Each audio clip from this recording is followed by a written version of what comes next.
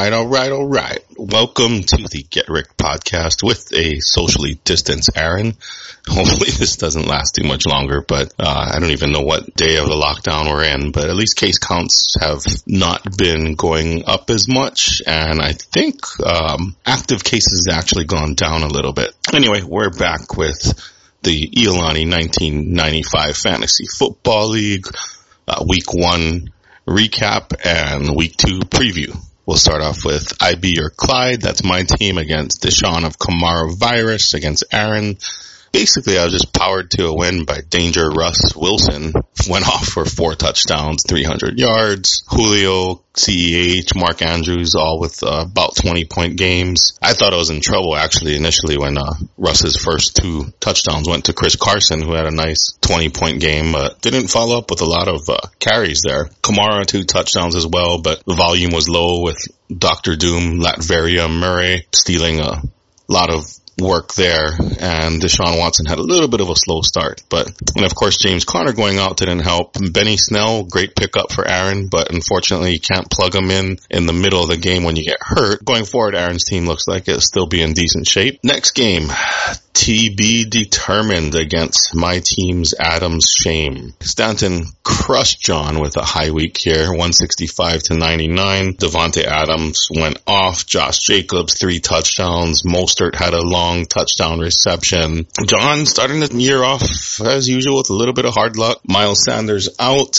That doesn't seem to be like a career-ending injury or retirement like John normally does, but he's out for the first game. Michael Thomas got hobbled, rolled up on one of his ankles. Other than that, a couple bright spots. Metcalf and Noah Fant had a nice game. Unfortunately, he didn't do anything in the second half, but going forward, hopefully John gets some healthy people back, and he doesn't look like he's in too bad shape yet. Second week of the season, how bad can it be? Next up, Miso Hardman against Shark Week. Danny, we gotta change that name, man. How about some kneel before Godwin or Ridley's Believe It or Not, something. Anyway, Danny pulls out a pretty close 8-point win, 134-126.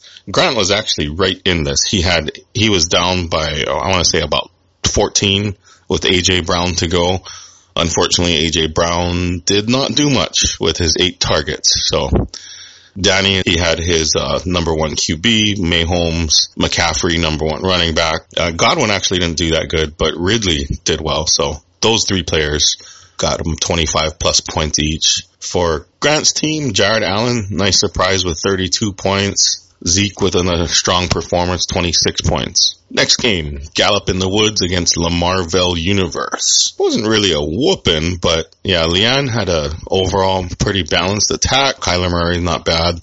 Robert Woods had some volume. Dalvin Cook with a couple touchdowns. Travis Kelce. All around solid performers. Brent's team, a little bit lacking. Lamar Jackson, of course, good game. 33 points there, but he only finished with 88 points, so more than a third of your points from one player, so that's not good. And of course, the Minnesota defense doing a -4 and getting shellacked by Green Bay did not help at all. Next game, another close one. Popstar Not a Doctor against LA Deviants, another team that needs to change their name. Royce is left in his feelings a little bit with a 4-point loss, a real tight one. He's actually ahead going into the final game, and Derrick Henry did enough to pull out the win for Jared. Royce's team a little bit underperforming. Juju had a nice game back with Ben Roethlisberger though, so that looks like a bright spot going forward, but Dak underperformed, Tyreek, everyone from top to bottom.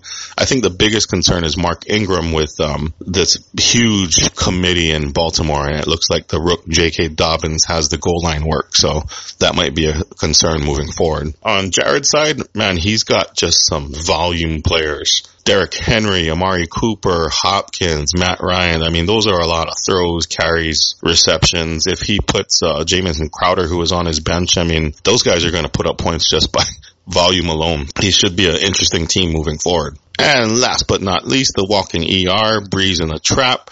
Ryan pulls out a win over Bryce. Bryce really had some underperformers on his team this week, other than David Johnson, who actually was a bit of a surprise. He got game scripted out, as did Todd Gurley. Saquon Barkley ran into a tough pit D that held him to 6 yards or something. But his triumvirate of running backs should do better going forward. It just depends on game scripts and matchups. On Ryan's side, Adam Thielen destroys Cooper Kupp in the battle of white receivers. Thielen's one of my favorites there. Think he's good going forward. Another bright spot, Baltimore D. The concerning ones look to be like Rob Gronkowski, and although Adam Eckler is the number one going forward, it doesn't look like Tyrod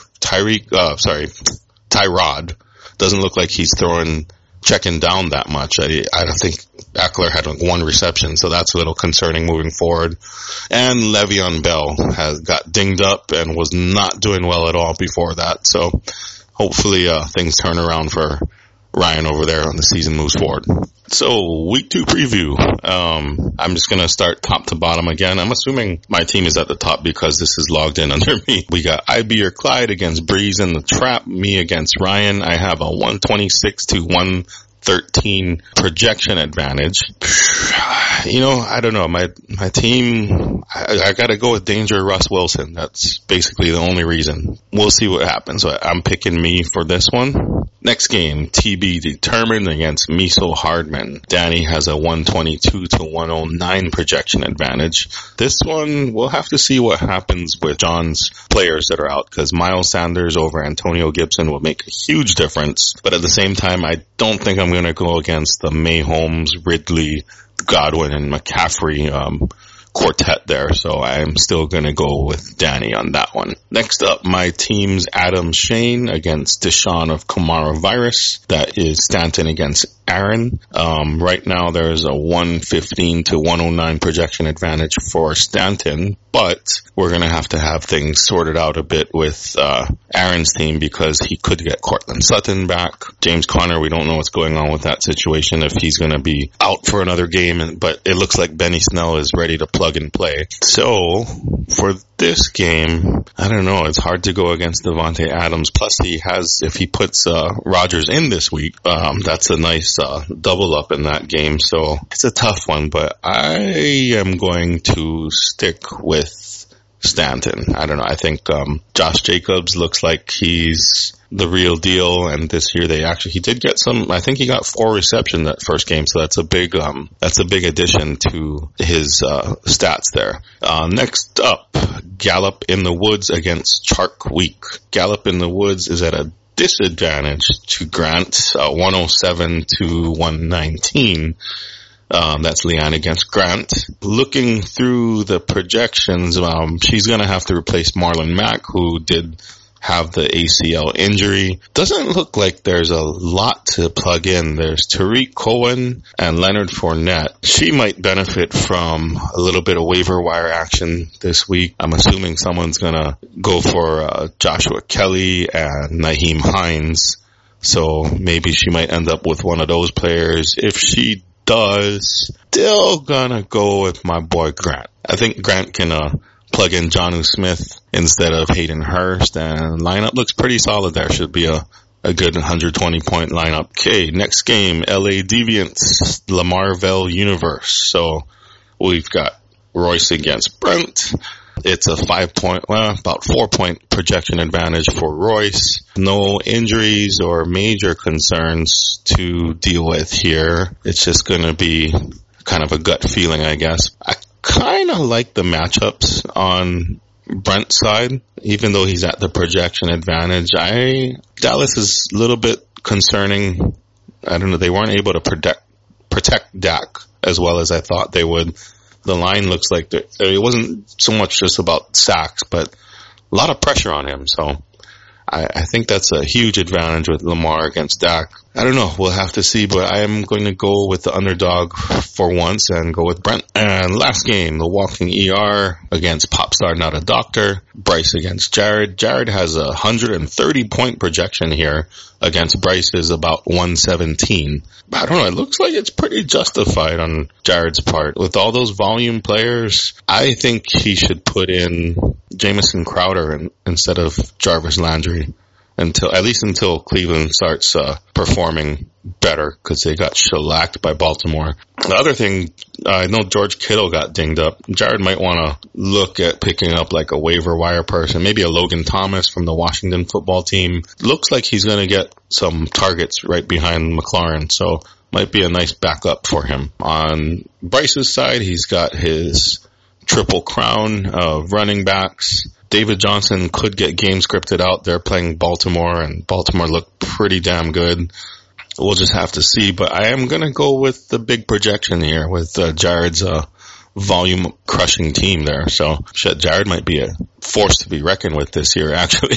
Anyway, those are my picks for week 2. Hopefully this all ends sooner than later. At least the lockdowns end, so me and Aaron can actually get together and do these properly. But anyway, we will see you next week, and good luck.